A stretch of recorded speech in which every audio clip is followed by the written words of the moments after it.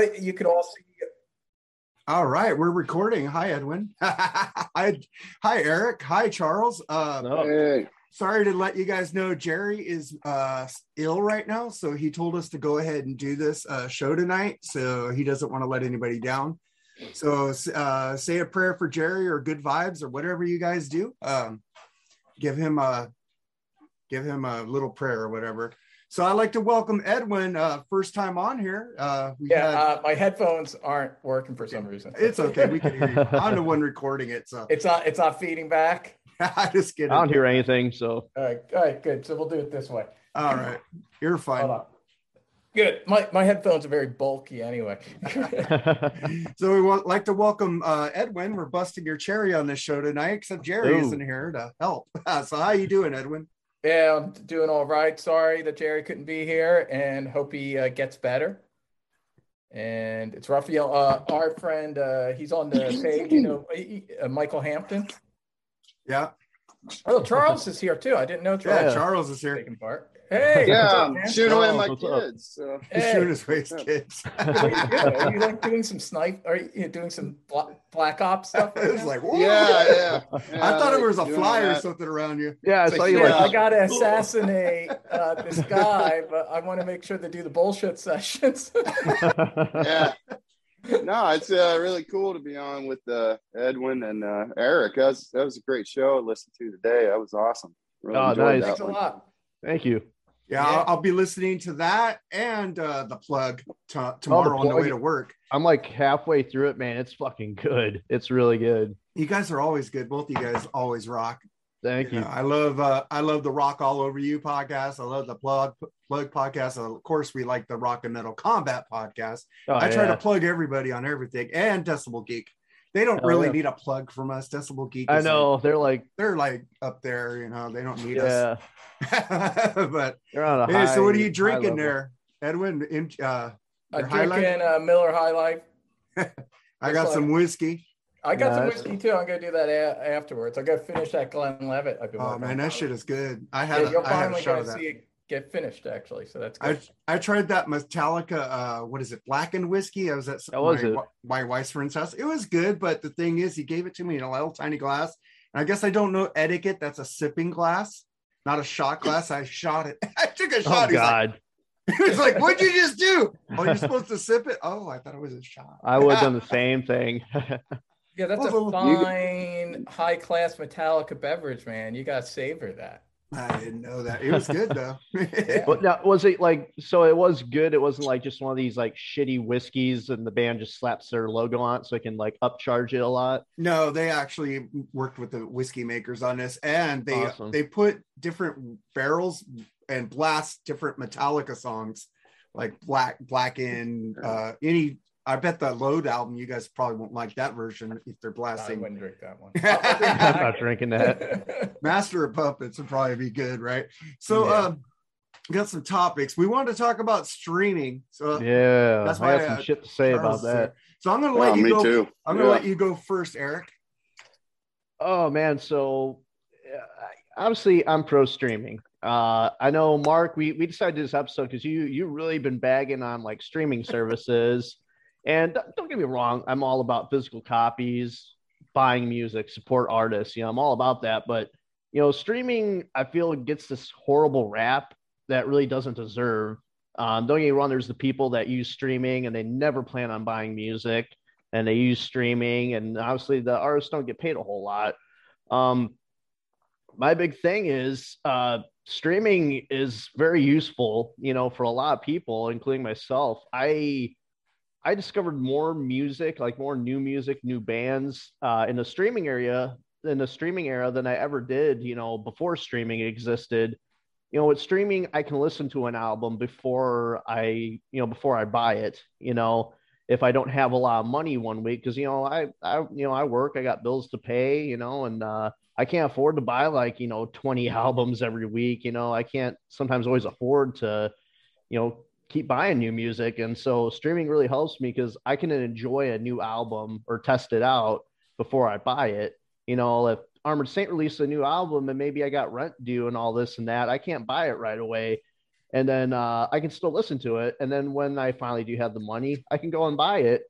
Or, maybe too, I can listen to a new band. I can discover a new band, have all their music on the streaming. And maybe I'm like, man, I really want to buy a CD, but maybe I'm going to buy a t-shirt first. So I can still listen to the song. So I'm going to buy a t-shirt real quick from them, which, that's $30 for them, then buy the album or buy concert tickets or something. So, I mean, streaming has its advantages and it can really help you discover a lot of new music. I mean, streaming is not going away. So you got to kind of try and find a way to make streaming work for you as all these bands out there. You got to try and find a way to make streaming work for you because it's not going away. Obviously, I feel like these artists should get paid a little bit more money than what they are. It's kind of a joke, but at the same time too, like Michael Brandwald said, these bands, the reason they're getting a lot less money with streaming is because a lot of that money is going to the record company. So that's why the artists are getting paid very little. So a lot of it's the record company. A lot of people put the blame on streaming, but the record companies too. The record companies rip off these artists still, and the streaming services are getting the bad rap for it. I know Trevor William Church from Haunt. He has his own label. And he's said in some interviews that he makes enough money to pay his bills and to survive, to support his family and all that because he has his own record label. He doesn't have a contract with a big record label. So basically a lot of that money goes right to him, so that's another thing artists should look into, possibly like maybe starting their own labels or finding ways to distribute their own music. I mean, we live in a social media age where you really don't need to rely on a record company to get your name out there. You yourself can get your band's name out there, so I think bands just got to get creative. I think streaming does a lot of good. I think we just gotta, bands got to get more creative with how they distribute themselves, advertise themselves. And just, yeah, I'm rambling here, but yeah, streaming, honestly, man, there's a lot of good benefits to it. And like I said, I've discovered so much new music because of streaming. So many new bands that maybe I would have never discovered if, I still had to pay for each individual album or song I bought. We get it. Spotify has paid you off. You got the check in the mail. I'm an Apple Music guy. Apple Music. I hate Spotify. I'm not a Spotify person. You got Apple money. Yeah, I got the Apple money. I'm just the way why I hate streaming is because the artists don't get paid. But the thing is, I've been reading about it. Artists didn't get paid back in the day either because the record companies would always go recomp like Kicks. Their first two albums didn't make money, and then Blow My Fuse comes out and goes 2 million. They didn't get any of the money because they had to pay for their first two albums to the record company, so they were screwed. And people overlook that a lot too, is that artists have always been getting ripped off. Streaming is just the newest method of them getting ripped off. Artists have been getting ripped off since way back. Look at Sabbath and how much money they got screwed out back in the 70s. Record companies at the end of the day have always been screwing over bands. And honestly, I think there's a better opportunity for bands to avoid all that in today's market because, like I said, the social media world we live in, it's so easy to advertise for yourself. The reason you needed a record contract was because one, you needed the money and the studio time, which a record contract would give you that, and it'll give you better quality recordings. But the biggest thing the record company did was promote you so you can sell a lot, so you can make a lot of money. Artists nowadays have the power in their hands to get their fan base behind them and to promote themselves. So you really don't need a record company.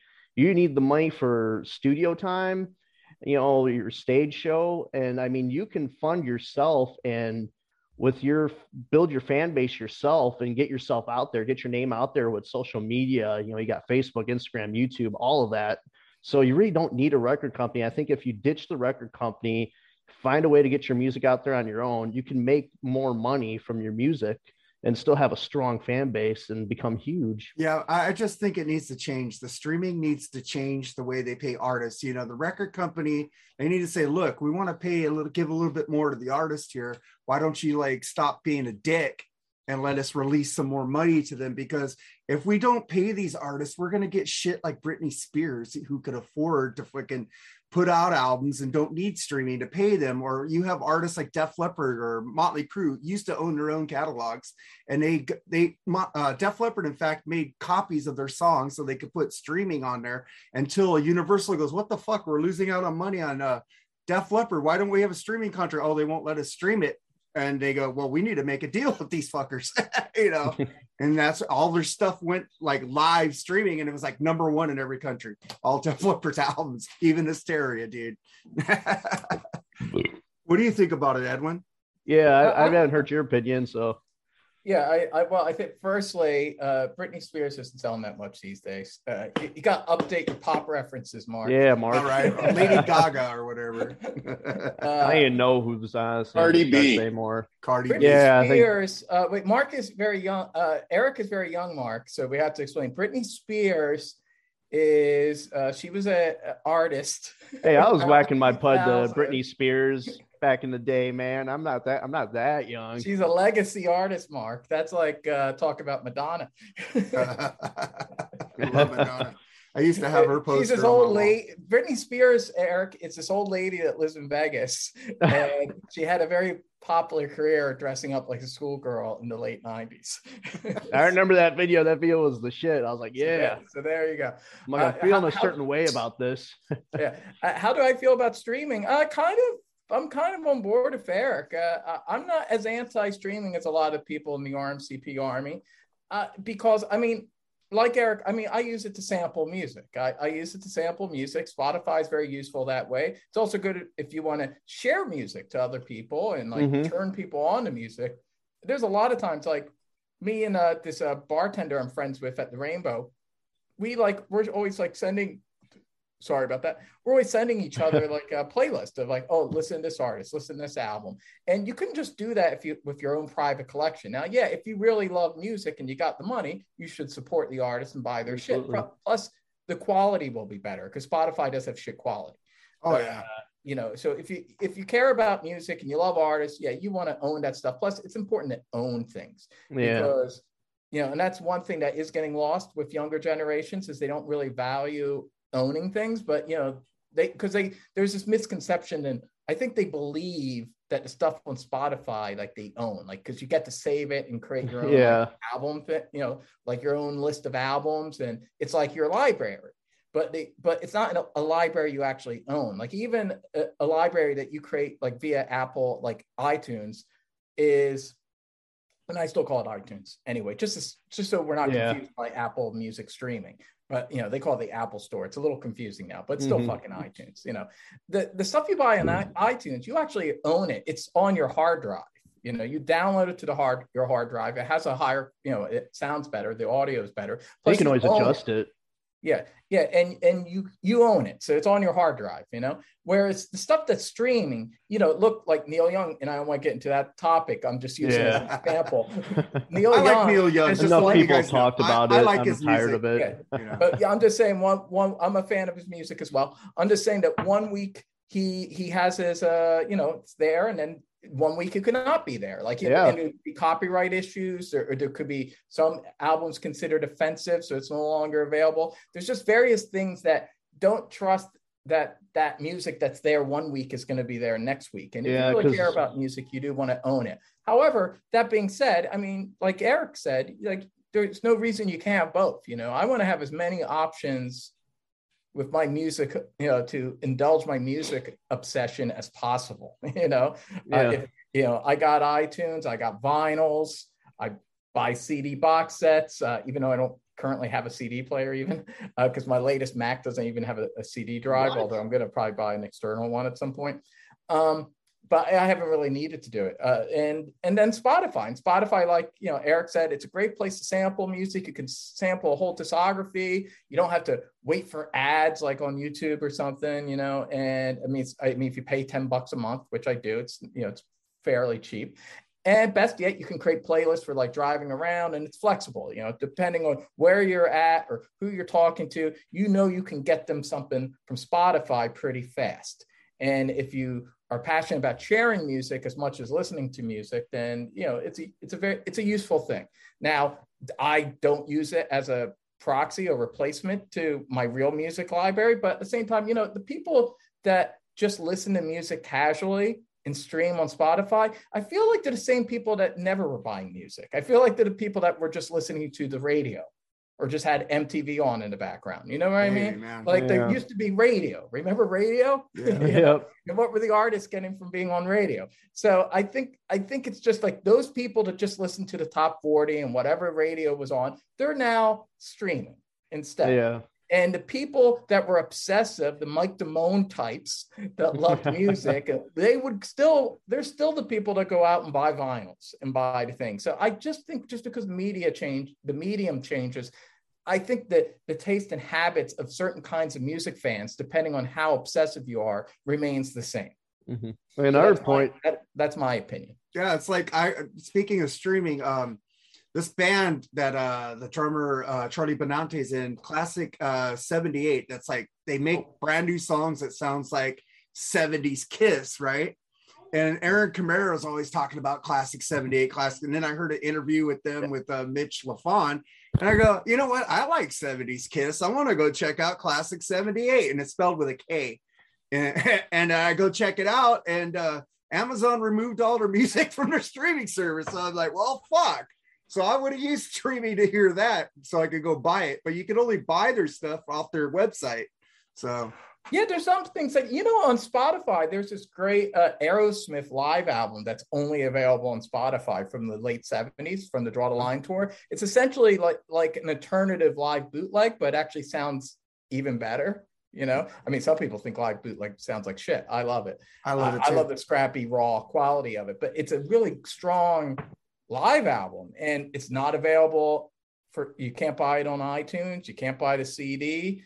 Ian Wadley had a bootleg, but it's all just on one track, when everything's just on one track. Like, I hate that would annoy me. Yeah. And he asked, he said, do you want it? It's all on one track. And I went, nah, fuck it. I'll just listen to it on Spotify. That's like, I have a friend, I wanted Wayne's World. This is before like iTunes had like all these movies. It's like in the early days of iTunes. So they didn't have a whole lot of movies yet. I wanted Wayne's World on my iPod. And like my friend's like, I can burn it, but I have the 2-in-1 DVD. So you just have both movies together as one. So you'd have to skip forward to part 2 if you wanted to watch it. Yeah. I'm like, no, thank you. I'm like, I'll wait till they get the copyrights.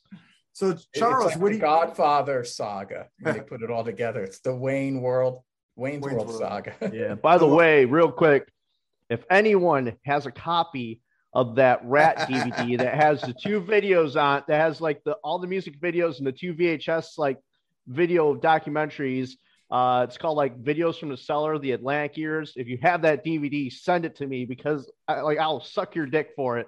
I accidentally gave it away and I regret it because it's like $1,000 now. It's out of print. Send me that if you have it. I'll give you my mailing, my PO box. Hey Charles, what do you think about streaming, buddy? I'm a pretty passionate defender of it actually, because some of us have been in environments where you can't have a record player, you can't have vinyl. I was for a good number of years, and just think about like soldiers and sailors and stuff like that. Streaming is a godsend in that regard. I understand the whole, I used to buy a bunch of CDs like everybody else, vinyl and all that. But think about it, just to get the whole Kiss discography. If you have nothing, you got to work from the ground up. You get everything. That's a lot of money, like Eric was saying. You pay this little fee, $9.99 a month, typically. I'm an Apple user. I don't use Spotify. Right on. Has nothing to do with the politics of it. It just ended up being that way.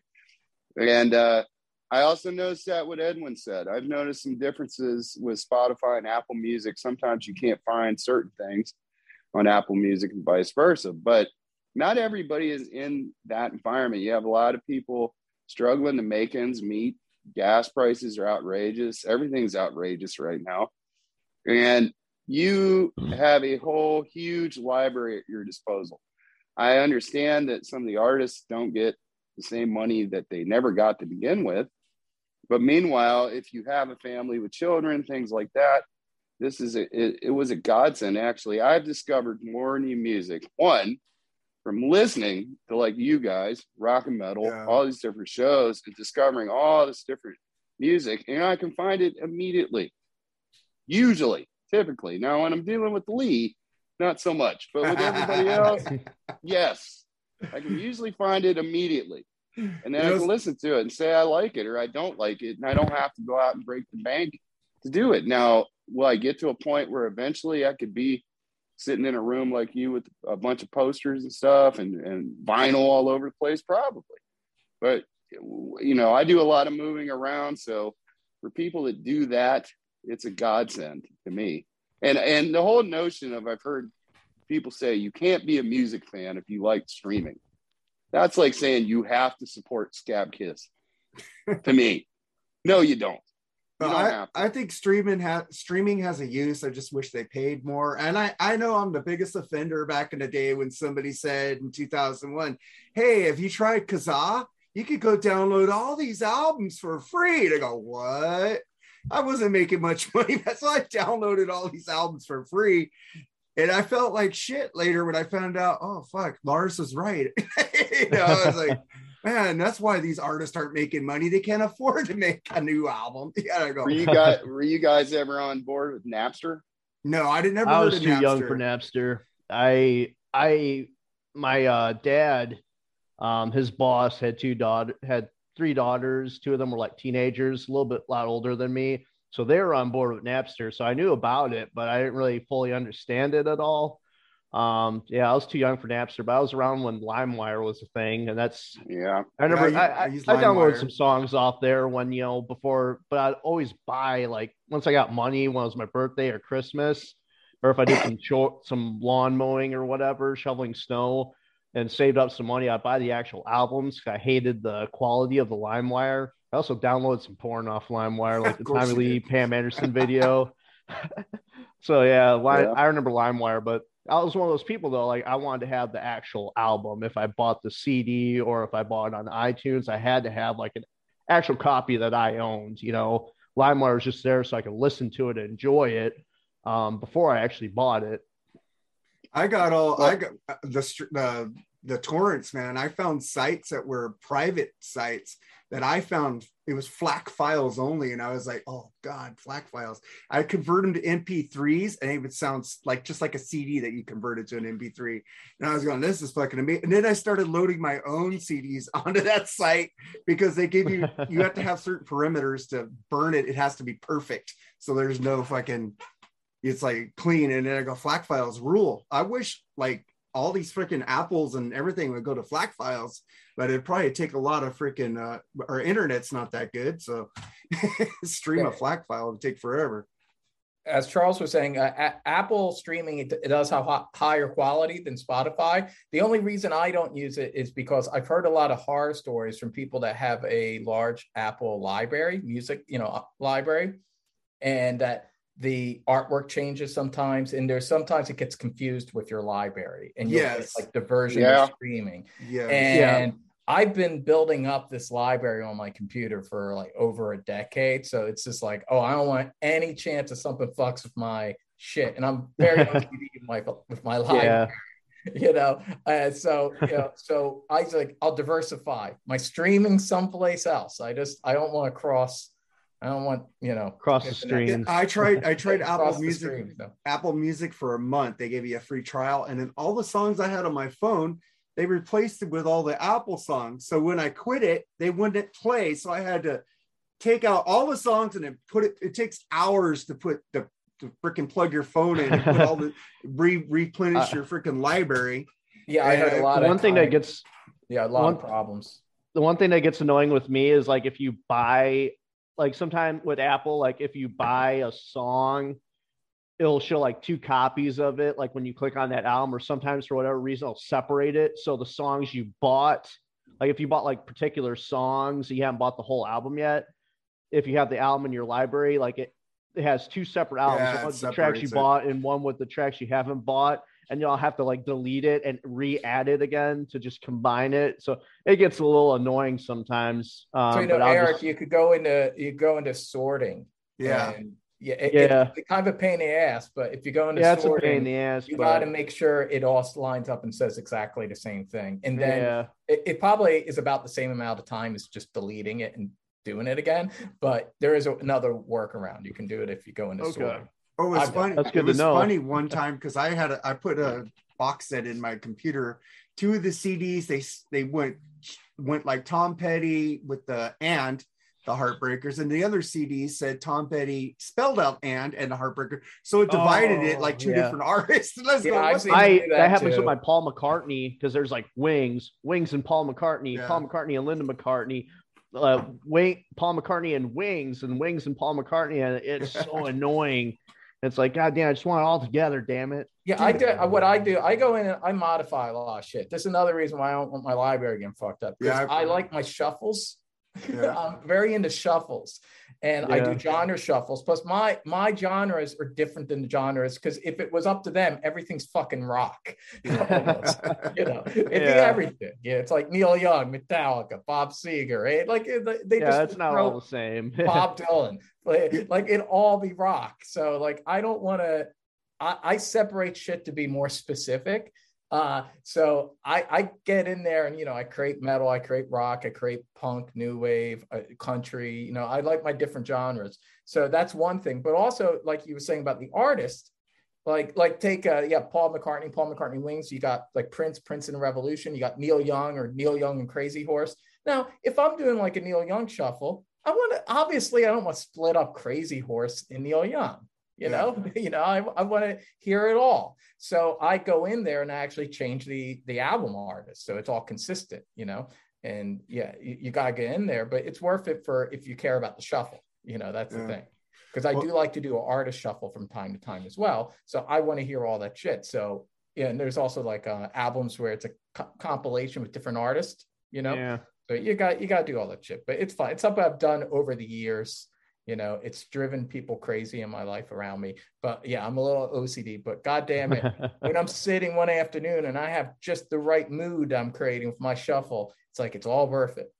Yeah, man. It's like also what Apple does. It's like I put in the new Scorpions album today and I put it in, burned it into my iTunes. And the cover art was the Scorpions' greatest hits. And I go, what the fuck? It's the brand new album, so I had to go in there, delete the album cover, download the right album cover, and put it in there because that would have just drove me nuts. If I went, dude, they've been doing that forever. Like I remember my mom had Dr. Feelgood on CD, and this one I was like 14, so I still thought Motley Crue was cool. So I put Dr. Feelgood. You don't now? I put the CD, the Dr. Feelgood CD. I burned it onto my iTunes. But for whatever fucking reason, it kept, when I'd click show album artwork, it would give me the Shout of the Devil album artwork. And I'm like, what the fuck? Because I think subconsciously iTunes wanted me to listen to Shout of the Devil. They're warning me. They're like, don't listen to it. It's bad. Well, it's like they do that shit all the time. And I have to go in and fix it. And it just pisses me off. Took me a while. I'm sitting here watching it. It is more buggy than Spotify.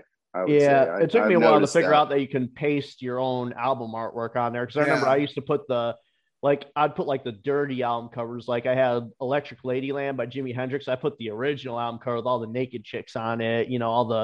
Except for Virgin Killer. I was going to ask you about that one. Because, no, thank you. That's good. I don't need that. You'd be put on an FBI list if you did this. Yeah, for real. Killer. Oh my God. I think I switched it once in iTunes. I go, nah, fuck that. I'm putting back the other one. I go, I used to have that. I had that album because my dad had a copy of it from Germany, but I was like, I don't like, just doesn't do anything for me. Like, no, thank you. And like, I think I sold it to like discount, like discount books or whatever the hell that place, or Disc Replay, one of those fucking stores. I gotta hit up a Disc Replay in the future sometime and buy a bunch of shit. Yeah, but I've done the same thing, Eric. I did I would put like cooler, or the vinyl album version, the cover, like for Shadow of the Devil, for example. Like because it's a different cover. Yeah, because it's that badass matte black, pentagram. Yeah, that's cooler than just those 4 pictures of them. So I like that better as a gatefold. That image is better as a gatefold. Yeah, I bought the gatefold used, and I have a thing to buy Motley Crue merch in there. I was like, nice. Oh, nice! You got the order form. I have the order form. I have the same thing for an Aerosmith album. I think I put it on here. I said, I wonder if I could order this. And I used to have the fucking Kiss Alive too with the order form and the tattoos, man. And I sadly, man, just fell on some hard times, had to move, and I had to sell it for money because I just didn't have room for it. I had a lot of vinyl I had to sell sadly because I just didn't have I moved, didn't have the room, and I needed money at the time. It sucked, but Dude, I'll get it back eventually, man. I mean, I'll eventually buy it again. I just find created a Mark, space for another CD. Yeah. Mark, look, this is a sipping glass. I've been sipping mine. Okay. Well, it's gone now because I started earlier than you. But yeah, Although, I just want to say, I loved your snorting whiskey video, Mark. I love that fucking video. That's hilarious. I think that might be your best work. I laughed my shaft off. Oh god, I think Keith Ashford said he was at a restaurant when he watched it. And he spit all he had jalapeno in his mouth and it's almost like spit on everywhere. Well, shit. And I go, I guess I did my job. He goes, yeah, but the waiter didn't like it. Mark, you're like that. You are that guy. You're like the friend. Like, yeah, you're the guy that's like, everyone's kind of like, are you sure he's cool? And like, you do some like funny ass shit like that makes everyone laugh. You're like, yeah, this guy's cool. He's hanging with us. Dude, I like to be a clown sometimes. I like to fuck around, Yeah, you better be at Rockin' Pod in next spring, man. Oh, I'm going. It's gonna be a time. It's gonna be. Well, I gotta teach Nate how to drink whiskey because him throwing up that toilet drinking whiskey. Dude, you threw up some good whiskey. What the fuck, dude? Yeah, I'm trying to get I got a really good friend through Facebook who he's really close with Lizzie Borden, so I'm trying to get Lizzie Borden there for me and Chris Sinzak and him are working to try and get Lizzie Borden at Rockin' Pod. And luckily too, it being moved to spring might have helped us a little bit, buy us some more time. So I'm hoping Lizzie Borden shows up. I'm trying to get Chris. I keep messaging Chris Caffrey on Instagram. I keep commenting like on his pictures to try and get Chris Caffrey there too. It's Chris Caffrey rules. So yeah. Hey, Charles, will your mission be done by then? You think you can make it to Rockin' Pod? I was gonna make it regardless, one way or the other. I was a little bummed when I heard that it got bumped a whole another year because I'd already made some plans to get there. But yeah, I mean, it's more time to plan for it. I'm not a secret agent guy. It's mainly just you get vacations and stuff like that. So yeah, and that room or that building they got looks mega. The pictures that were posted the other day on Facebook, it looks like it's going to be a pretty big facility they're in. So yeah, I will definitely. I planned on being there this year. So I was I think Eric and I would have been there this year if it happened. But I'm actually happy about it, though. It gives us more time to build our brand and kind of get our following up there. And I'm like I was talking with Edwin earlier. We're gonna design like probably around like winter of next year. I'm gonna design us like an actual official logo. Something that without the album covers because. I love to put that logo we have now on a T-shirt, but I don't want to get in trouble if we try selling it. Oh, sorry, because of the album covers. So I'm gonna try and create something that we can put on a T-shirt. I got a couple other T-shirt designs in mind too that we could sell. So well, at least you didn't put your pictures in front of the album covers because that would have reminded me of Terrence. Oh God. I mean, and we put like a bunch of albums that we don't even like on there just to like the Overkill logo. He don't like Overkill. He's lying. He don't like Overkill. He just likes it because it's a neon green logo. That looks really nice. Just David Gilmour over and over again. What what was your guys' opinion on him getting that YouTube page shut down? How the hell is his page not shut down? He's got a lot of time. How is that not possible? Well, he's up 24 hours a day, man. He has nothing to do. So yeah, dude, he don't work. He probably has like 1 million sock puppet accounts going there. How does he? You'd be surprised what you can do when you're not working. I was out of work for like a long time with like I was laid off and I was struggling to find work and like it was only like maybe like a month of being off work because I was on like unemployment, just trying to find a new job as work was hard to find. I had gotten laid off from my other job and man, even that month, man, I had a shit ton of time and you get bored. So you look for shit to do. So, I can't imagine doing that like every fucking day of the year, Dude, I was just here recording extra podcasts and making new podcasts, making new shows like this show. It's like, you create a lot of content, Mark. Yeah, I did. Yeah. At least I was busy not fucking with people and just doing stuff for myself and other people. Yeah. You know? Yeah. Well, I don't understand how. I just don't understand how he can keep his channel up with the shit he said through He the erased years. it. He'll take the videos down. That's why he does all these, like, that's why he keeps redoing the same reviews, because he has to take them down because he says all this really fucked up shit. But then he puts another video up and he says other fucked up shit that's just as bad and has to take that one down. It's just, I noticed though he's got a lot of subscribers. How the hell did he get all those subscribers? I think they're all his sock puppet accounts that he subscribes to himself. Does he have, like, Yeah, I looked at it, I was I like, think oh, shit, he's one got is- more subscribers than me. How the fuck did Terrence do that? I noticed that too, but I think it's one, he's got a lot of the fake accounts, but then two, there was a time when, people did get along with him and they kind of gave, way back, When he gave was him on the benefit of show back in the day. I was like, I always gave him second chance after second chance, and I was trying to be friends with him for a while, and finally, like, he just, it got to a point where enough was enough. I'm like, this guy's never gonna learn. This guy's just kind of an asshole. I don't want anything to do with I'll him. say this, Terrence. I don't really know the guy. Following. I don't know the guy. I chatted with him once. Like, he talked to me in a messenger like a few years back after I did like a RMCP episode. I forget when. Mm-hmm. And I was like, okay, I'll look at your videos, man. He was, and he did a Bob Seger one, and I don't want to be mean about his videos, but they are what they are. You know what they are. So he just kind of gives a lot of information, and it's very stilted. Let's just say that. And but I was nice about it because I try to be that kind of guy and encouraging. I was like, yeah, it's all right. Hey, I love Bob Seger too, and I said that, and he said, great, thanks. And I noticed though and I'm not saying you have to do this, but he didn't do the courtesy of then like watching my videos and talking to me, and I just kind of noticed that. So there's just like, it just said something about him, like he's got time. That guy's got time to watch videos. Oh, he's got time. Man. He's got time to watch. Like, I sometimes can't always watch everyone's video, or I can't listen to every episode of everyone's podcast, but I try, and I always try and at least put it out there, and So I mean, obviously he's got issues, but so I don't, but I don't want to get into that so much. I'm just saying that there are people that have problems. Let's just say that are still kind of nice. Yeah, that's one thing I can't stand, man. Is he uses that, he uses like his autism as like a crutch to his kind of like really horrible, shitty behavior. And it's like, dude, there's people with autism that don't act like that, man. He's got. I think he has autism. I think he has slight schizophrenia too. I think he does. Yeah, that's believable. I hope the guy gets the help he needs one day.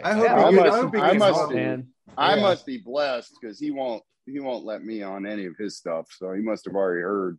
Dude, I could go on. I could go subscribe to any one of his things, and the fucker still thinks I'm his friend, so he'll let me in. But I'm not going. He's still clinging on to you as like he still thinks there's that chance, man. I blocked everything, all his sock puppet accounts, and he keeps bringing more at me, and I go, "Fuck!" You did the right thing, Mark. You chose the right side. Yeah. That racist video, I was like, hey. Yeah, that was just. I can't. I remember when I first met. Just a little reminiscing here. When I met Mark in person, first time was at that Judas Priest show, and we're going to see Priest again in 2 weeks. Yeah, awesome.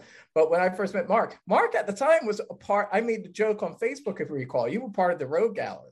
You were a member of the Road Gallery at that time, and I made a joke. I said, "Look, I'm here with a bona fide member of the RMCP Road Gallery." And I left, but when I met you, he's like, "Oh, Mark's like this really nice, cool guy, and he's seeing fucking Judas Priest, so that's pretty cool." Yeah. and over time, people learned that about you, learned you were a cool guy, and you shifted to the right side. Yeah, like I said, you're that guy that everyone's kind of like unsure about, and everyone kind of thinks, I don't know, man, he seems kind of, I don't know, he seems like kind of a loser, but then people got to know you, and you're like, man, this guy's fucking hilarious. This guy's awesome. And we goof on you for the Sammy Hagar stuff. We goof on you for certain things, but you don't take it personal. You joke around with yeah, you're wearing that goddamn shirt. I was waiting for you to say something about that. I put Is that these a on Sammy for you, Hagar Eric. Well, that's how bad the circle is. I didn't even notice, and then you had to point it out, and I'm like, wait, it's the circle. Well, Oh yeah, that's Sammy is Hagar's shitty band that no one listens to. So that's a Sammy Hagar thing. Yeah, see? Oh, I didn't even know. Is that like Chicken Foot? No, it's with Michael Anthony, his guy from the Wabos, and Jason Bonham on drums. Yeah, okay, so the wait, guy that's being held against his will by Sammy Hagar. the ghost of John Bonham is rolling in his grave. Anyway, I want to ask you, Mark, is the thing why, son? Why? How could you do that? How can you do that? Do your dad like that, man? Yeah, man. They were good. Shit, Sammy was fun. I gotta ask you, Mark, though. Is this what? So does pretty much Michael Anthony and Sammy Hagar, like they gotta every 2 years they play with some people, they annoy those people, and then they got like start a new band every 2 years? Is that how many bands have those two been a part of? Like, Jesus. Joe Satriani's been begging him to do Chicken Foot again because he really enjoys being in the band with. He's begging. He's saying, "Well, I guess," and then he goes, "Well, I guess I've heard him on the podcast, Eddie Trunk. He's saying, I keep bugging Sammy. Let's go. Come on, I want to make another." Did A Trunk have a gun to his head? Because A Trunk is a big Sammy tard. And Chad Smith is always playing with freaking the Chili Peppers, so that's why they don't do the band. Yeah, I'm positive Chad Smith's making more money with the Chili Peppers than what Hagar. Yeah, they said that's his day job. That's not much of a decision. Be the drummer of the Chili Peppers or the drummer of Chicken Foot or whatever they're called. What's that name, Chicken Foot? Like, I don't. That just screams shit. Like, come on. You're kind of just setting up. It's like you want to lose. You want to fail when you name your band Chicken Foot. Oh my god, that almost kind of makes me like him though. I'll say that. At least he's like owning it up and saying, yeah, this is a shit band, here's a shit name. Well, he makes some great alcohol. You can't say that Santo tequila. I never bought his tequila. Huh? He sold them, but he made a lot of money. Yeah, that's one thing about Sammy Hagar. He's filthy rich because he fucking sold that shit. He's got Santo tequila. Well, he wouldn't have gotten there though without Eddie Van Halen. You really think the guy that wrote "I Can't Drive 55" would have gotten the money to invest in that tequila if it wasn't for Eddie Van Halen? And you think that tequila would have gotten as big without his name attached to it, with the Van Halen name associated with him? He wouldn't even have the song Cabo Wabo without Van Halen. Yeah, exactly. Well, they did invest in that club down there, and it sucked. Eddie was pissed off because it wasn't making any money, so freaking he paid them off. He gave them back their shares. They got out, they were happy, and then 2 years later that club blew up, and they're all fucking, he fucked us. They were all pissed off at him because he said he knew this club was gonna blow up, that's all. Fuck it. I love them all. I love Daily Roth is Van Halen. Sammy is not Van Halen, it's Van Hagar. Vangina. I enjoy it though, but I don't enjoy it as much as Daily Roth. My go-to Van Halen is Daily Roth 7 albums with David, and David's first solo album. And I kind of like Skyscraper because it's weird. You put headphones on, there's lots of shit going on. Good, man. Little Ain't Enough is really good. Have you listened to that? Oh yeah, that's a really good Sensible Shoes. Good. I love that fucking. You just skipped Gary Cerrone. If Little Ain't Enough was the follow-up, I'm sorry, I'm surprised. If Little Ain't Enough was the follow-up to Eam and Smile, I think Dave would have fared better. I think Skyscraper, while I do think it's a good album, kind of hurt him because I think he kind of like, got too influenced by Van Hagar with the keyboards and everything. It was a little too much keyboards. And I agree. That's essentially his OU812. That's the thing. Skyscraper. Yeah. OU812. Yeah. So I think he let Vangina kind of. They kind of both 8-1. Yeah, they both did. But I saw David Lee Roth on that tour. A Skyscraper. Billy Sheenan wasn't there because David pissed him off, and they had another guy. Yeah, because he wanted to take off use synth bass. It's like, dude, you got Billy Sheenan in your fucking band. Yeah, for real. Didn't you hear the last album, Dave? Why? Do you have the boxing ring? Yeah, he had the boxing ring, and and he surfed back to the stage during California Girls. And I had a shirt that had him in a boxing regalia, and it said, "Every girl's dream, every boyfriend's nightmare." Yeah. God, I fucking love Dave. Yeah, he's great. I love that shirt. I think my mom turned it pink. So my Doc and Back for the Attack, because I saw them at the Long Beach Civic. Who were they opening? Long Beach for? Arena. Long Beach Arena. That was for Aerosmith on what's that fucking album? Permanent Vacation. Yeah. Oh, Yeah. nice. Wow, that's awesome. Yeah, but they were horrible, dude. Really? Aerosmith were horrible? No, Doc. Well, Doc and what? They were Really? fighting, dude. George and him were like, he kept turning up his amp on Don, and Don couldn't hear himself sing. Well, they had the throwdown in the parking lot when they were opening up for AC/DC. No way. Yeah. Yeah, in the parking lot. I want to see that fucking movie. So much. I want to see that shit. I want to see the epic They Live fight between George and Don outside the AC/DC show. You know, maybe AC/DC, and this is like late 80s, so AC/DC's like playing like some cool, like, I don't know, something from Fly on the Wall or something like. Yeah, I gotta say, man, it out. I gotta say, you know, I went through years thinking, you know, Don Dokken was this huge asshole, and now it's like, you know, retrospect, it's like, man, you know, George Lynch actually seems like he was the total asshole, and Don was actually not like a bad guy, and like seems like Don too, especially nowadays, is like really turned a leaf, you know, and really been like kind of a cool guy, whereas George is still just kind of a bitter asshole, you know. George is up there playing within 3 songs a night sometimes. So well, it looks like they kind of resolved. I mean, it looks like they kind of resolved it a bit. But man, George Lynch definitely seemed like he was actually more of the asshole at the end of the day. I actually suspect that George has. He seems pop. I'm not an expert, but I would say he's like maybe manic depressive. Maybe. Like, you know, if you've seen him in interviews, or bipolar, maybe even he's an odd guy. He is. Mm-hmm. Yeah. Remember when Don's just kind of broody, but not but kind of normal. Yeah. Just normal broody, whereas there's something a little manic and not right about George. Do you remember, like, sorry. You know what I mean? But in the interesting thing, you know, they're both orphans. It's weird. Really? They're really like it's like Batman and the Joker. Like they're two sides of the same coin. But like at the same time, almost kind of opposite, but yet similar. Yeah. They were both orphans, and they like George like lived on the streets for a while. Like, you know, he had a rough childhood, and you could tell that there's some deep trauma with him. There's some issues, and Don and George just like trigger each other. They got like some weird orphan thing going on. Yeah. it's like guys that have been in jail. Jeff Pilson's the peacemaker. That's a jail yard. I love Jeff Pilson. Going on. I love Jeff Pilson, man. He's so awesome. He's so like talented, man. And that guy can sing too. Yeah. He's a great singer. I love he does those great like backing vocals. Yeah, I love if he did a fucking solo album with him just doing pretty much everything. Did you hear Lynch? And they have a Pilson TNA. They have a Pilson Lynch album too. Really? I hadn't heard that one. Yeah.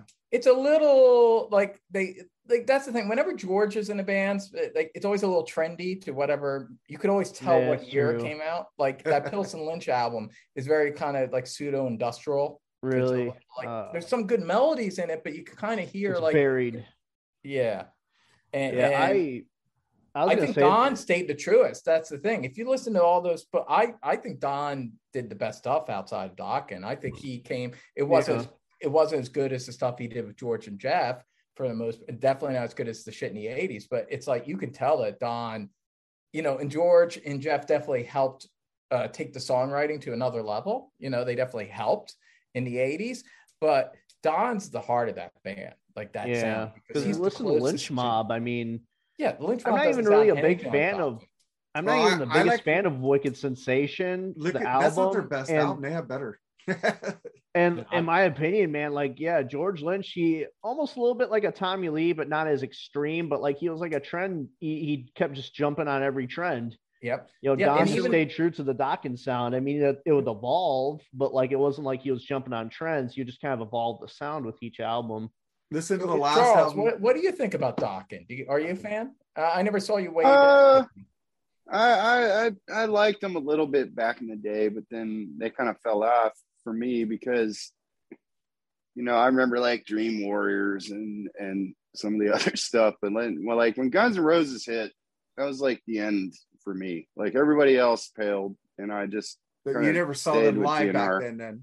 No, I never did. I mean, I grew up in the Saw them sticks. twice. It's like two of the worst I shows grew up I've in ever the seen. sticks, and it was like hard to, get a So Doc buggy and Mark and a getting out horse to go up to see the Docking at the Coliseum, which was the nearest venue to me. But they're cool. I mean, I've listened to a little bit more of them since. Then the live album you guys reviewed, I liked it a lot. I When you like enjoyed a lot that. of melodic stuff, you like Oasis, the Beatles, and there Yeah. is a little of that. There we go. a Yeah, a little little bit. bit. Beatles.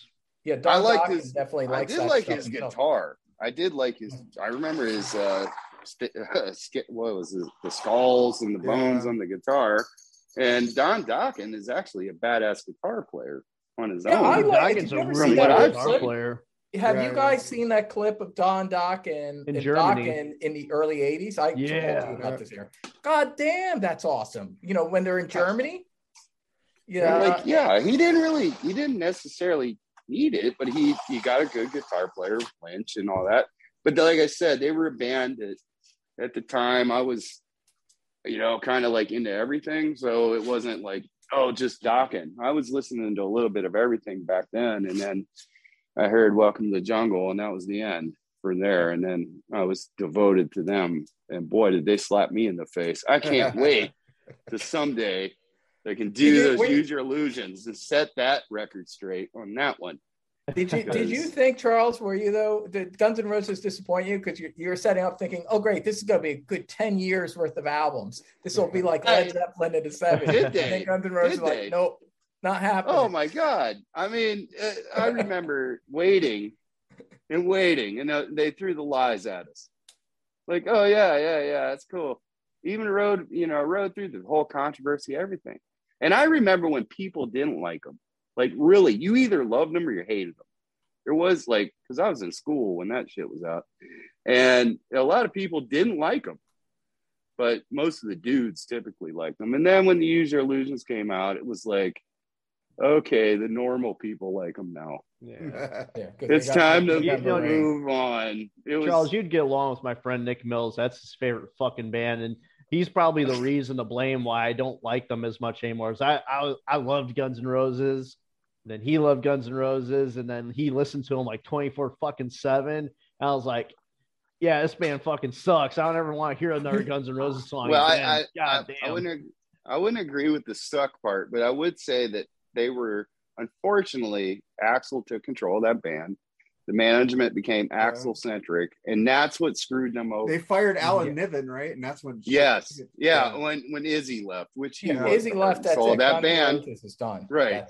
He was the heart and soul of that band. Yeah, it's like, when he and Steve Adler leaving, man, kind of hurt them. That was big. To a degree. You can survive that. But they could have survived that. I agree. I think they just, if they made a better choice. It's like if Keith Richards left the Rolling Stones. Exactly. Oh, they were totally exactly. You can't. Exactly. Yeah, Slash is a great guitarist, but he was not the songwriting heart of that band. It was Axl and Izzy.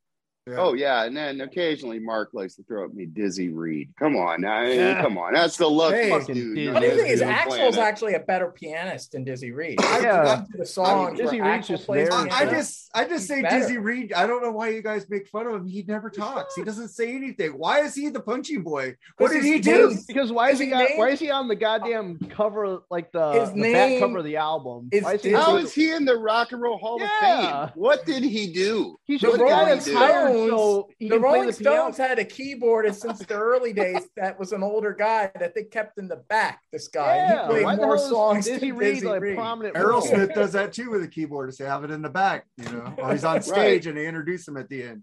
But I believe if the band would have been managed properly, the Use Your Illusions should have been split up and over time, kind of like what Metallica did with Load and Reload. Spaghetti Incident should have been made in an EP. Take some of the covers off those Use Your Illusions, put it on Spaghetti Instinct. Get rid of some of them shitty punk covers they tried to do, and put Live and Let Die on there.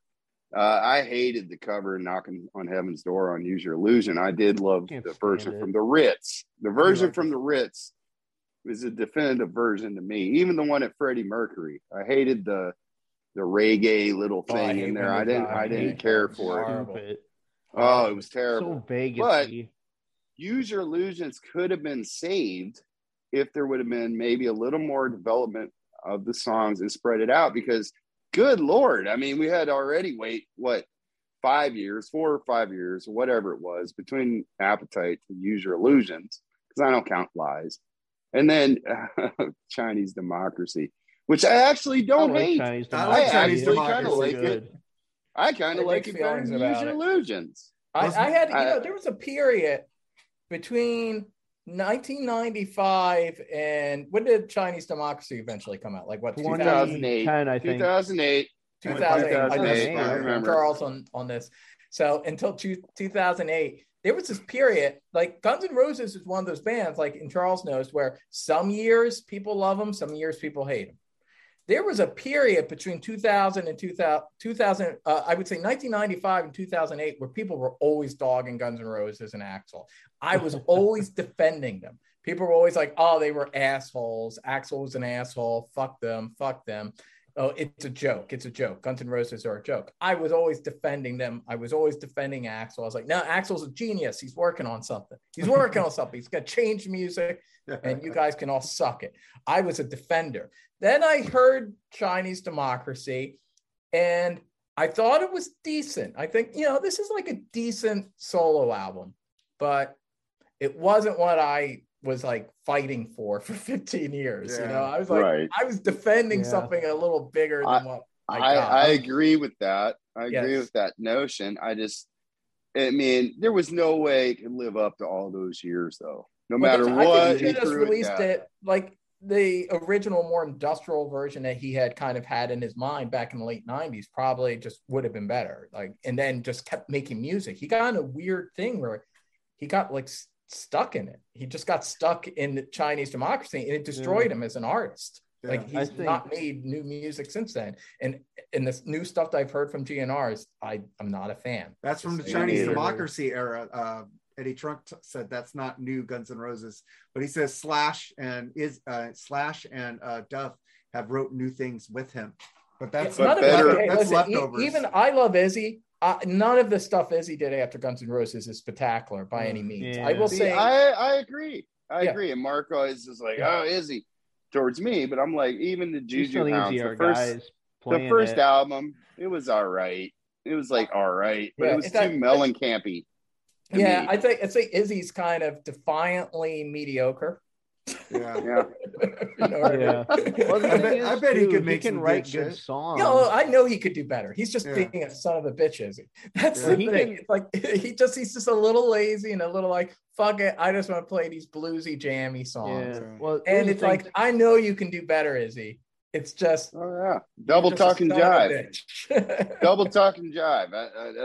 Come on, this is a guy who double talk and jive. Yeah, the thing is, too, Izzy, he can write good songs, but the thing is, when it's just Izzy writing a song and then him performing it with his musicians, it's going to turn out a certain way. Whereas if he writes a song and he gives it to the guys from Guns N' Roses, who are kind of their own person, and they add their own flavor to it when they play it, it's going to turn out way different than if it's just Izzy playing it with like just some hired lackeys or just going to do whatever he says. So exactly. I think it's like that for all of them. That's the problem with every member of Guns N' Roses after Guns N' Roses. They all got their little group of lackeys to just do what they're told. Like Guns N' Roses, more than any other band, really, they were like, the sum was better than, what I mean? Like, it was all of them together. Like, some bands, like, there's one or two guys and that's it. And Axl and Izzy were the heart of the band, but they all added something. They all added something that made them the band that they were. And once you remove that, there's not one genius. Even Axl, and I thought it might be Axl, but after listening to Chinese Democracy, I was like, Axl Rose is very talented, but he's not the genius I thought he was. I got to ask Charles and Edwin, I got to ask you guys, do you have a book called, I think it's called like Reckless Road or something? It's like a book where it chronicles Guns N' Roses from like the very start when they're in high school, like their each individual projects, all the way to basically when they got signed for Appetite. Yeah, I read a similar book. I read Let Him Bleed.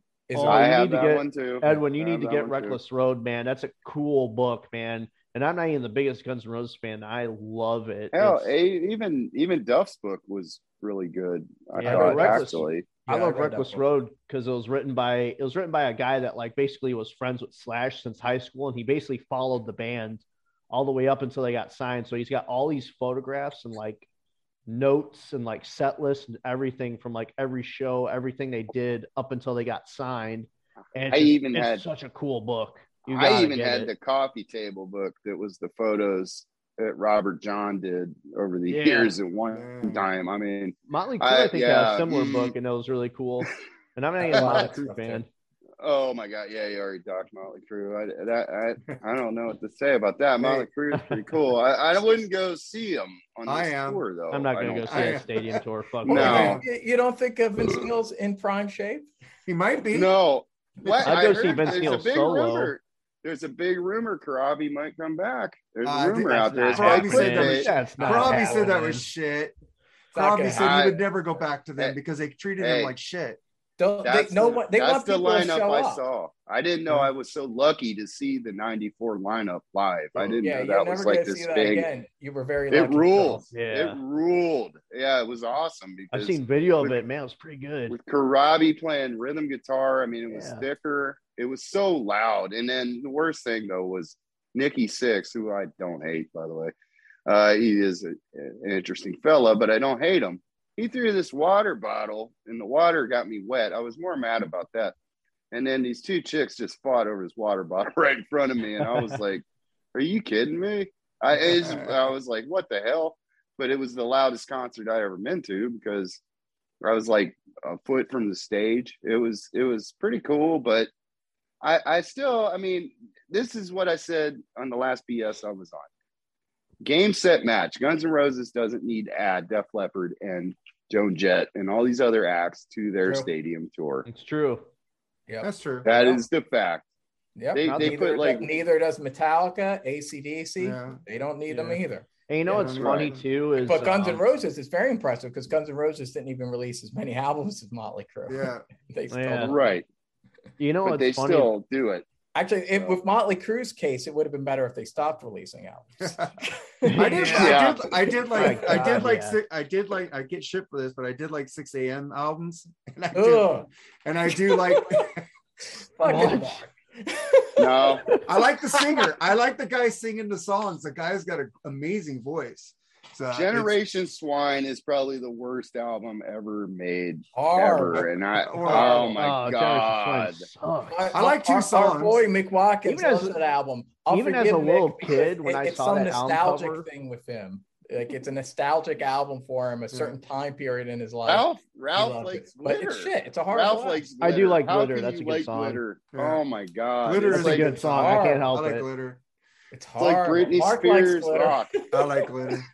Wait, Mark, maybe you should listen to Britney Spears. Britney Spears got some bangers. You like her stuff. I think you'd like her stuff. It's probably because I listen to a lot of like ABC and shit, you know. Fucking. I like Britney Spears better than anything on Generation Swine. I'll tell you. By far, especially that Blacklight album. That's some sexy shit. Give me more. Give me more. I'd rather be told to go listen. You like Britney Spears than saying you like fucking Nickelback.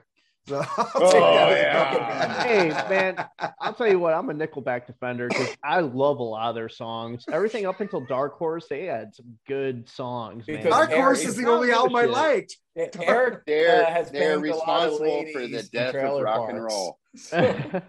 They're responsible for the death of rock and roll, in my opinion. I hate them. They're shepherds of the devil.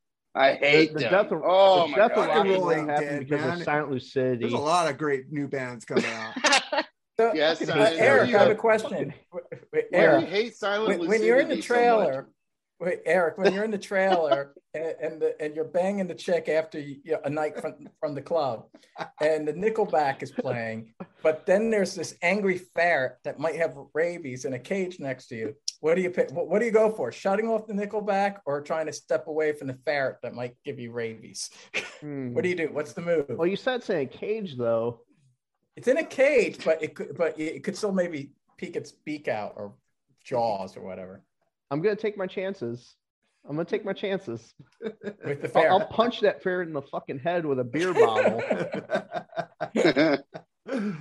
Oh man.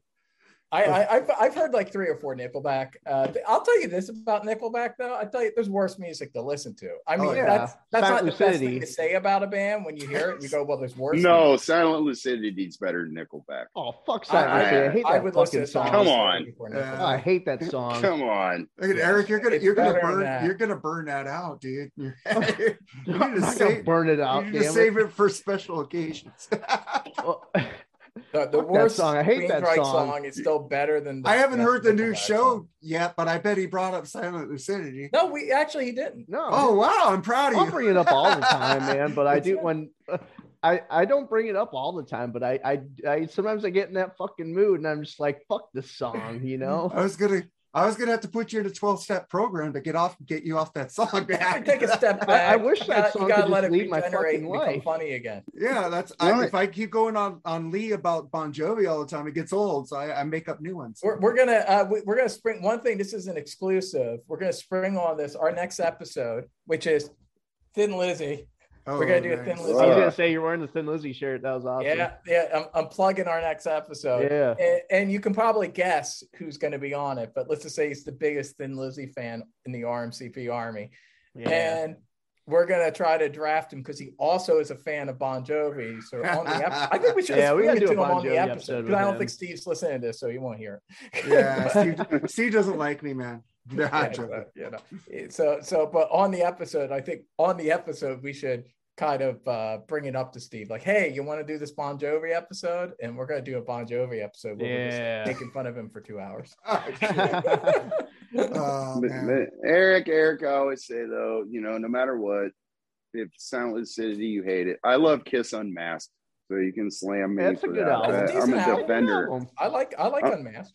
Yeah, I love Unmasked. I think it rules. I mean, but I have a specific reason why I think it rules. It really doesn't, though. Well, when me and Edwin review that album, we're inviting you on there because I need it. I only heard Shandy, and that might be 15 years from now. So you've only heard Shandy. Oh man, it's got Naked City. You know what? Rules. I need to. I love Naked City. It's great. I need to. There's one subject I need to talk with Edwin because, after all, you are a screenwriter and you are a lover of the cheese horror movies, right? Yeah. Do you ever watch the movie Student Bodies? Rings a bell. I think it was the first horror comedy movie. I think I feel like I did. I'll have to look into it. I don't know it offhand. There's one scene where the guy has a fucking what's that fucking red fruit, that red fruit. Yeah, it's like, and he goes, no, not that. Don't kill me with that. And it's like, oh shit, it's on. It's like I'll have to check that. I think there's a couple of those ones, like April Fool's Day. Yeah. Nudity in it. Well, this is cheese. This is total cheese, dude. It's like, what's your definition of cheese? In it? What's the one like with Toxic Wendy Avengers Williams? Kind of cheese, but it's good cheese. Reform School Girls or something like that. Girls or some shit. I like. I was just talking to someone early. I like Slumber Night Massacre. It's that's a good one. Slumber Party Massacre. Yeah, really good. The sequel's fun too. Have you ever seen it? Cool because it's got the guitar. Yeah, it has that rockabilly guy with the guitar that kills people. Yeah, but the first one's really good. Yeah, I love all that shit. I love all those, especially the early '80s. A lot of those grimy slasher films. What's that one? What's the one with the it's like Funhouse or something? Funhouse, yeah. Toby Hooper. That is actually a pretty good movie. It's really good. Pissed me off about that movie. That was done by Toby Hooper, who did the original Texas Chainsaw Massacre. Yeah, that was a freaky movie. You know what pissed me off though about that movie was when I rented it from the video store as a kid, it had that creepy looking clown on there with the axe. That clown was never in the fucking movie, and it pissed me off because I'm waiting for this. That happens a lot. You see a trailer and that scene isn't in there from the trailer, and you go, "Where's that good scene I saw in the trailer?" They cut it out. The season of the witch icon really is. I mean, yeah, there's a witch mask, but it's not quite that picture. Yeah. I mean, although that movie does still fucking deliver. That's a great movie. That's the thing. You have to be that level to let it slide that they tricked you with an icon. Who all is excited about the new Batman? Because I got tickets already for Thursday. I'm a little excited, but I'm not getting my hopes up too much because nothing's ever topped the '89 Batman movie for me. The only thing that's come close is Batman Returns, but like everything else has been a letdown. I don't know. The Dark Knight was pretty good. Oh, I fucking hated The Dark Knight. That was don't go on that with him. So overrated. You know what? That was the first movie where I almost like fell asleep in the theater watching it. I'll be right back. All right. I did that for the Hobbit. The Hobbit. I fell asleep at the first Lord of the Rings because it's a midnight showing. I just hope it's not now where I fall asleep at the movies if it doesn't like get me excited enough or doesn't entice me enough. But yeah, well, I hope that I already told you I fell asleep at the Van Hagar concert, right? Well, you were kind of that warms hammered my heart to know that. Even you can't deny it, Mark. As a I fell asleep because I was up for 2 days, man. I was tired. I worked. No, I just hope this movie. I hope the movie's not. The trailers are phenomenal so far, and I hope it's not one of those where the trailer is better than the fucking movie. Yeah, I'll go into it with low expectations, and hopefully, maybe that'll make it really good. Because I know Dark Knight. I think it was just so overhyped with Heath Ledger dying, and I think so many people just overhype it because of that. And I was so excited to see it, and then it was such a letdown. It was so boring. It's like, what is this, a crime drama?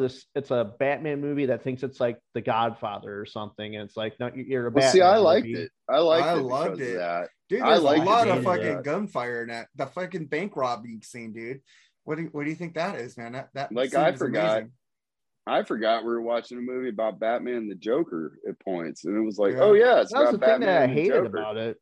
It was just like it's a movie that didn't know what it was. I don't mind if you want to take the Batman movie and like kind of maybe make it a little bit more serious, a little bit darker. But at the end of the day, you got to remember you're still a Batman movie. It's still a comic book superhero movie. I feel Dark Knight was just so pretentious and just took this concept and just ignored that concept and tried going for something bigger, and it just failed because it failed to realize that, hey, it's still a comic book movie. You can only push this so far before it just looks stupid. You know, see, that's how I saw it. That's how I saw Logan. I thought Logan was cool, but Logan was boring. It was like we just want to cuss. Logan. It was the last Wolverine movie. You're seeing everybody die. You're seeing fucking Professor X die. You're seeing him get killed. It's like that's just a downer. Yeah, and then Wolverine's saying like motherfucker this, it was like I'm not a fuddy-duddy about cussing by any means, but it was like they were definitely inspired by Deadpool, which I've enjoyed every Deadpool movie. Yeah, me too. The Wolverine was better. That was a great movie. I don't know. I don't think they ever made a great Wolverine movie, personally. But I like them all, even the one with the Sabretooth in it. Except that stupid Logan. That stupid fucking that was another movie. Okay, go ahead. The Silver Samurai? No, I'm talking about where they had Deadpool where they taped his mouth. Oh, that was the first one. Yeah, the first one. Yeah, I didn't care for that one too much. But the Logan, it was just like they cussed. I thought just to cuss and like, okay, we're rated R, we're edgy, and all that. And I didn't really. It was okay.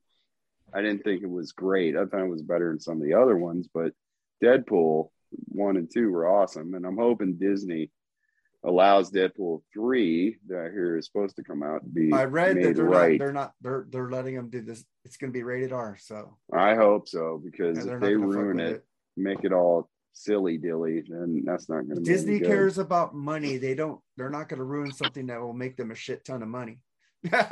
So just remember that. I work for that company. So and that Spider-Man, that Spider-Man was phenomenal. So yes. I've heard a lot of good things about it. Yeah, don't ruin it for Edwin. Everyone seems to like it a lot. Yeah, it's really good. It was great. I like the Uncharted movie I just saw with Tom Holland and Mark Wahlberg. Thought that was pretty good. We got Morbius coming out. Yeah, I'm tired of seeing that preview. Every time I go to the movies, it's like that Mission Impossible, that one year just kept showing for a year. This is like Morbius. I keep seeing Morbius every fucking time I go. Is the new Texas Chainsaw Massacre worth it? I will just say I enjoyed it. I saw it on Netflix. Nice. I mean, it depends. Do you like just like trashy, gory sequels? Yeah. My thing with Texas Chainsaw is if you like a trashy, gory sequel, it'll give you what payoff. I like the reboot with Jessica Alba in it. So, I didn't like that one, but I just like Jessica Alba. I'm gonna go into the Texas Chainsaw movie knowing that you can't ever recapture the magic of the first one from the 70s. You'll never capture that same style again. You can't make a movie like that today with a big Hollywood budget and big actors and like today's technology. You just can't. It's overblown. That movie was like a time capsule. You can only get that because it's gritty. It looks like something you watch. There's a movie called, I think it's like American Movie or something, about this guy that makes this horror movie. It's really cool. But he said something along the lines of like, Texas Chainsaw Massacre looks like something you watch in science class. It's got that grainy look like of an old movie you watch like in your science class or something. It feels like something you shouldn't be watching, and that's that grainy, and there's a film. There's a reviewer I listened to, and he did a review on that movie, and he mentioned like this is one of those movies like I can't eat anything when I watch this movie because it almost makes me kind of sick.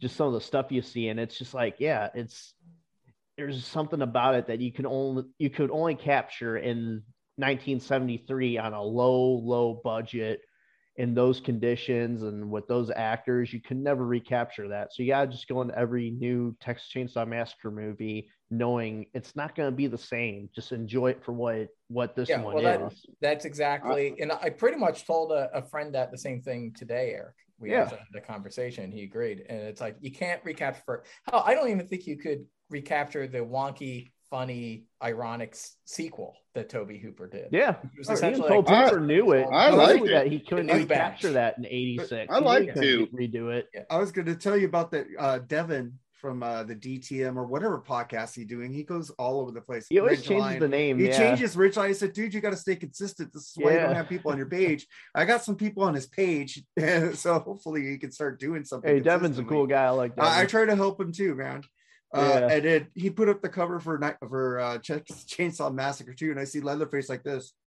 It's the Breakfast Club. I know, but it reminded me like it looked like they made a sloth movie from the Goonies. Hey, you guys! It totally had that tone. It's funny. Yeah. I love the sequel. I think it's great. I know it's cool. The original, but it's a different thing. So I watch a redo that in '86. So he was like, "Well, I'm just gonna go for the complete opposite and just make it all wacky it's like and goofy." Evil Dead 2, Gremlins 2. The '80s was a big time for the funny, ironic sequel. That was Gremlins 2 is a good of example of that. Yeah. What about the one with Matthew McConaughey and Renee Zellweger? Oh no, that was strange. That was very strange. Fucking weird. I'll say the new one's my favorite that I've seen post the second one. Nice. I need to watch it. I haven't seen it yet. I'll check it out, man. Yeah, enjoy it for what it is. That's all I'll just say. I can't wait for the next Halloween movie, the Halloween Kills. Yeah. I tell you that I would like the new Texas Chainsaw Massacre better if it was, instead of called Texas Chainsaw Massacre, it was like called like Texas Chainsaw Massacre 8. Leatherface's Revenge. I just like back. I feel things were more honest when you had the numbers. When you had the numbers, you knew what you were getting. You knew, like, even like Halloween, like the new Halloween films should be like, Halloween 13. Michael Myers gets revenge again. Yeah. it would just be a little more honest, and you'd go in with that expectation. Like, let's not pretend it's like the originals. Now, I still say Devil's Reject, like, I'm not a big Rob Zombie fan, like, of his movies. I think his movies are just I like horrible. Film, but I love Devil's Rejects, and in my opinion, Devil's Rejects is the best Texas Chainsaw Massacre sequel that's not a Texas Chainsaw Massacre sequel, because I think that would have been a cool concept to go with. I get you. And they even did the skin mask. Yeah, I think it would have been a cool concept to see, like, okay, the next day or like, a couple of days after the whole incident, the police are catching on and they raid the house, and then like they go on the run and shit. And I think that was like the sequel to Texas Chainsaw Massacre. It's not actually a sequel to Texas Rob Chainsaw Zombie Massacre. actually might have been hip to this, and I just found this out today. Actually, Tobe Hooper's original idea for a sequel back in the 70s was to be the next day, kind of like what the Halloween 2 did. It would just be which was actually the same night, but it was going to be like the same day. But then you found out that the whole town was filled with cannibals. Man. Yeah, and that's a pretty cool idea. That's a cool idea. Yeah, but it never happened. You know, Yeah, I still like the direction they went with the second one. I think that was not bad. It was pretty cool. And then obviously too, you know, with Devil's Rejects, you kind of got that a little bit. You know, you got the sequel that you never got to see, just obviously with different characters and a different story altogether. Did you ever see Lords of Salem? I saw a long time ago, and it didn't do anything for me. None of his movies just ever did very for under. me. That's actually my favorite Rob Zombie film. I think Really? it's very I think it's very underrated. I think it's a really cool film. Yeah, his movies just never did anything for me. I remember I loved his music, but like I saw House 1000 Corpses, and I thought it was okay. And then Devil's Rejects just blew me away. I was like, this is amazing. This guy's a fucking genius. It's a really good film. Halloween came out, and I was really excited for that because I love Devil's Rejects. And I'm like, all right, I love Halloween, my favorite horror movie. Rob Zombie just blew me away with Devil's Rejects. That movie was a huge letdown, and just everything else after. I was just like, this Rob, stick to music, man. You had your it's one. It's funny because I probably like his films. I'm like the opposite. I kind of like his films better than his music. Really? Okay. Me too. Yeah. I like his music. I'm not the biggest Rob Zombie music fan, but I definitely think his music's definitely better than his. He's got a couple catchy songs. Oh yeah, he's got some good songs. I'm not a big fan. It is Timeline a little bit. I was talking to Mick about this. I'm not a big fan of that kind of late '90s, early 2000s kind of industrial. Yeah, where it's just a bunch of samples and audio. I like the White Zombie. Sounds a little corny to me. I'm gonna be right back. Let me use the bathroom. I like the White Zombie better than I like White Zombie Rob better Zombie than stuff. Rob Zombie too. It sounds a little more like a band. Yeah. I like White Zombie, man. White Zombie rules, and I like Hillbilly Deluxe, and I think that's about it. There's some good songs. That's definitely his best album that I've heard. There are some catchy songs on that, but it sounded more like a band of White Zombie. That's the thing. White Zombie ruled. I hope he doesn't ruin the Monsters though. But it looks like he's doing a comedy of it, or he's not going to make a horror movie. Well, I can't say anything about that. Oh, okay. I get it. I was about to say something, but then I'm drinking scotch, and then I remember I can't say anything. That's good. I won't ask you about it then. Well, I know what you're doing now. Oh no! I'm not writing it. I know some people. Oh, okay. Well, that's good. So I know some things about it, but I promised them, but I can't talk about it. That's the thing. Since we're talking about horror, to me, the one story that they've never ever made right, I think if he did it in a way like Peter Jackson made Lord of the Rings, is The Stand. I agree. There's no definitive stand. There was a period which I actually thought it would have been good. There was a period when Ben Affleck, right after The Town, which was a pretty good movie. Right after The Town, Ben Affleck, there was this period where Ben Affleck was like suddenly a sought after director. Right after The Town, people thought, he'll be like the next Clint Eastwood. And he was pitching a stand. He wanted to do like a two-part. He wanted to break it up into two parts, kind of like they did with the It movie. He wanted to do a two-part epic. Warner Brothers, same company that did Clint Eastwood's films, wanted to do it. And at some point, someone pulled the chicken switch. I don't know who did it, but it felt like at that moment, that was a moment where Ben Affleck had his shit together. He was a director with acclaimed. He wanted to do this. He would also, I think, been good playing like maybe Stu or one of the characters as well. Yeah. And that could have been this big budget, epic stand. And I actually think his tone would have been good at that point, because I think he had kind of an earthy working class tone that would have been a little like Stephen King. I think it would have worked well for The Stand, but it didn't happen. And then before you know it, he's being cast as Batman, and just things aren't really working out for him anymore. And he's kind of going back in the direction that he was in before that. Mm-hmm. And I feel like, I'm sure even personally, I know that's a moment where two paths like were laid out where he could have went. And I feel like if he had done The Stand, he would have continued as a director, and that would have been his like life. But instead, he went back to being an actor. But I think if that happened, I think we might have gotten a definitive stand. I think that could have worked, but it didn't happen for whatever reason. Yeah, and to me, that's a story that it's his best book, in my opinion. I've read every single book, but I really enjoyed when I was that younger, book. I used to think that. I've grown to really like the darker ones. I do like The Stand, but I've grown to, Pet Sematary is probably my favorite. Yeah. And Cujo. Cujo's a really good book. If you're right, it's dark. I like my Salem's Lot. Why can't Salem's Lot be remade? Salem's Lot's good. I think they are remaking it. I like Stephen King on Salem's Lot cocaine. was pretty good. The movie version. Which one? It was the movie, the made-for-TV one. Yeah, that Toby. Yeah, Hooper. the made-for-TV one. Toby I thought that was really good as well. That was pretty fucking creepy. Yeah, I like it a lot. Especially, did you ever see the full uncut version? On TV? Yeah, that's much better. When I first saw Salem's Lot, I saw this like a cut version that was like they tried to get it down to like 2 hours or 90 minutes. And I remember watching that and thinking, oh, this isn't so good. But then years later, they finally released like the full miniseries without commercials. And it was like 3 hours. And I watched it and it blew me away. I was like, that's damn good. I love Stephen King as a writer, but man, the movies usually turn out really shitty. But Salem's Lot, the full version's like one of the few ones where I really love it. And in the 70s, The Shining, but that's mainly Stanley Kubrick. Well, there were a lot of good ones in the 70s and 80s, I thought. Dead Zone was good. Carrie was great. Yeah, I like the Christine. Christine is really good. Christine, John Carpenter. Yeah. Christine's great. Yeah, I think Cujo's a good movie. I like Children of the Maximum Overdrive. Maximum Overdrive. Overdrive's a fun movie. The original Pet Cemetery, I think, is good. Yeah, I like the original. Well, didn't he write Creepshow? Wasn't Creepshow his Creepshow? It was him and George Romero. Yeah, him and George. Yeah, that was good. Yeah, the lot of good stuff from the 70s and 80s. Now, Misery was good too. Was all right. Yeah. Misery was good too. One where he turns into that plant and he shoots himself.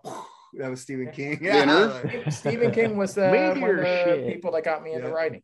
Yeah, nice. When I was 12, Stephen King got me into AC/DC. Oh, nice. Because there's Maximum Overdrive.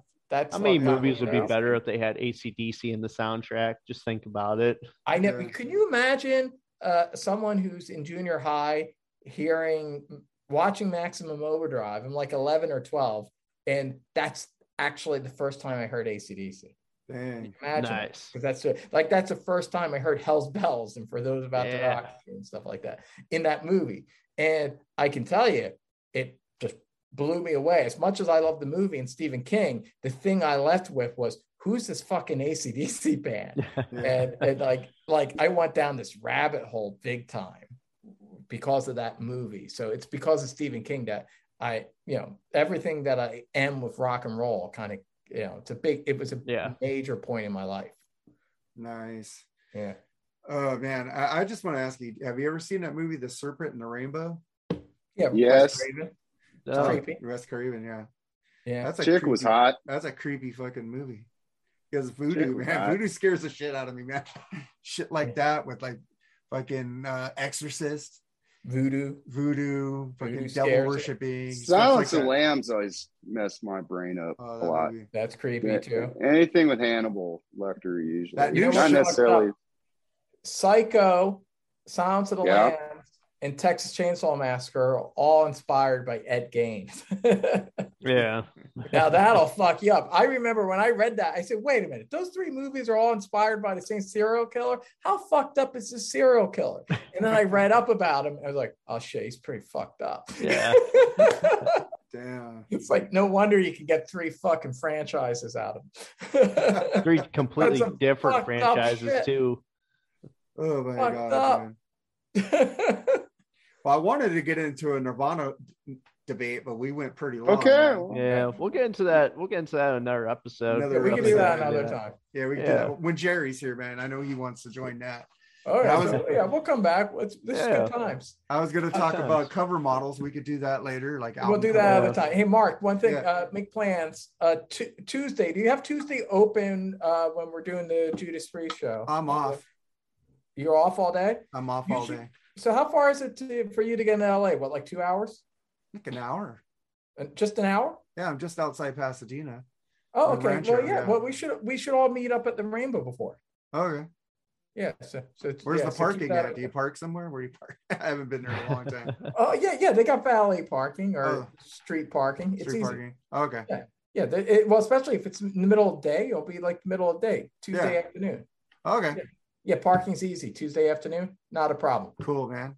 Yeah, so we'll make plans. Yeah, we'll do it, and we're gonna do Priest thing. Yeah, I was seeing if Vincent wanted to carpool because I go right past him. Oh, Vincent's in Pasadena. Yes. Yeah, he'll probably do that. Yeah. So yeah, so you guys make plans to carpool, and then I'll meet you at the Rainbow. We'll all meet up there. We'll have just like maybe one beer. Be responsible. Yeah. Maybe two. Two for the non-drivers. And then we'll go and fucking rock out the priest. Yeah, man. It's cool, Yeah, it man. sounds like good times. I'm looking forward to it. Yeah, me too, man. It'll be our second show watching them. It'll be my third show seeing them because I think before that I saw them with Deep Purple. And then I saw them with you, and this will be my third time. Yeah. It'll be my third time as well. I didn't see the purple one, but I saw the leg before that. So I saw two firepower legs as well. Nice. It's awesome. So it should be good. It'll be all good right, time. guys. Promote your show, man. Eric, go ahead. Promote all us. right. So me and Edwin Castracci down there, the cool guy with the Brian Johnson hat, me and him have the Rock All Over You podcast. Basically have episodes up every other Sunday, although in March I think we're going to be having an episode every Sunday because we got a couple big episodes coming up that may end up being two-parters. But yeah, check us out, man. Go on our Facebook page. It's Rock All Over You podcast. We got a new page now too where you can leave reviews on iTunes. If you leave reviews, we will read them on the air. So yeah, we got some cool episodes. Our recent one is the Vince Neil Exposed episode, real fun episode. And also, too, Edwin's got a really amazing YouTube channel that I'll let him plug. Yeah, I got a YouTube channel. Check it out. I talk about like music and shit. and Charles can't talk about what he's plugging right now, but in about a week, the country he's in might have a different leader. Maybe just a little bit. We'll see. Oh, you're going over there? Not. You're going over there? Yeah, I'm going to Poland. Oh, shit. See how that's so far from the truth. Ooh, Keep down the deal. Don't worry, not too many people are watching Mark sing. Right. So yeah, damn. I just busted. Doing my thing, and I still don't have anything. The national security state considers it safe to call. Yeah, I don't want the FBI knocking down my door, man. I don't need that. I'm not Terrence. It's not even like that. It's really not. It's just a line of work. It's the same as anybody else. But no, I still don't, other than silly Skeletor memes and occasional Oasis videos that drive people up the wall and stuff like that. But I will still be online and still moving towards my own direction eventually. So yeah, you told me you were going to come out here, and then you said, no, I'm going over there. I go, fuck, I thought we were going to go to shows. Yeah, I guess not. Well, you never know. It might even end up being California again. So we'll see. Well, you probably don't want to be here. The prices are freaking like that's everywhere. Yeah. It's everywhere, actually. Yeah. Crazy. All right, good times, guys. Good talking to you, Charles. Good times talking to you, Mark. As always, you're awesome. Hey, Eric, it was nice to actually talk to you face to face. We never actually. I know, right? We never see each other's faces. We never actually see each other. I had to put clothes on today. I assumed you were always naked before. Yeah. So, all right, guys. Cheers. All right, take it easy. Right. Subscribe and share. Later. Yep. All right, later, guys. Later. Yeah. Later.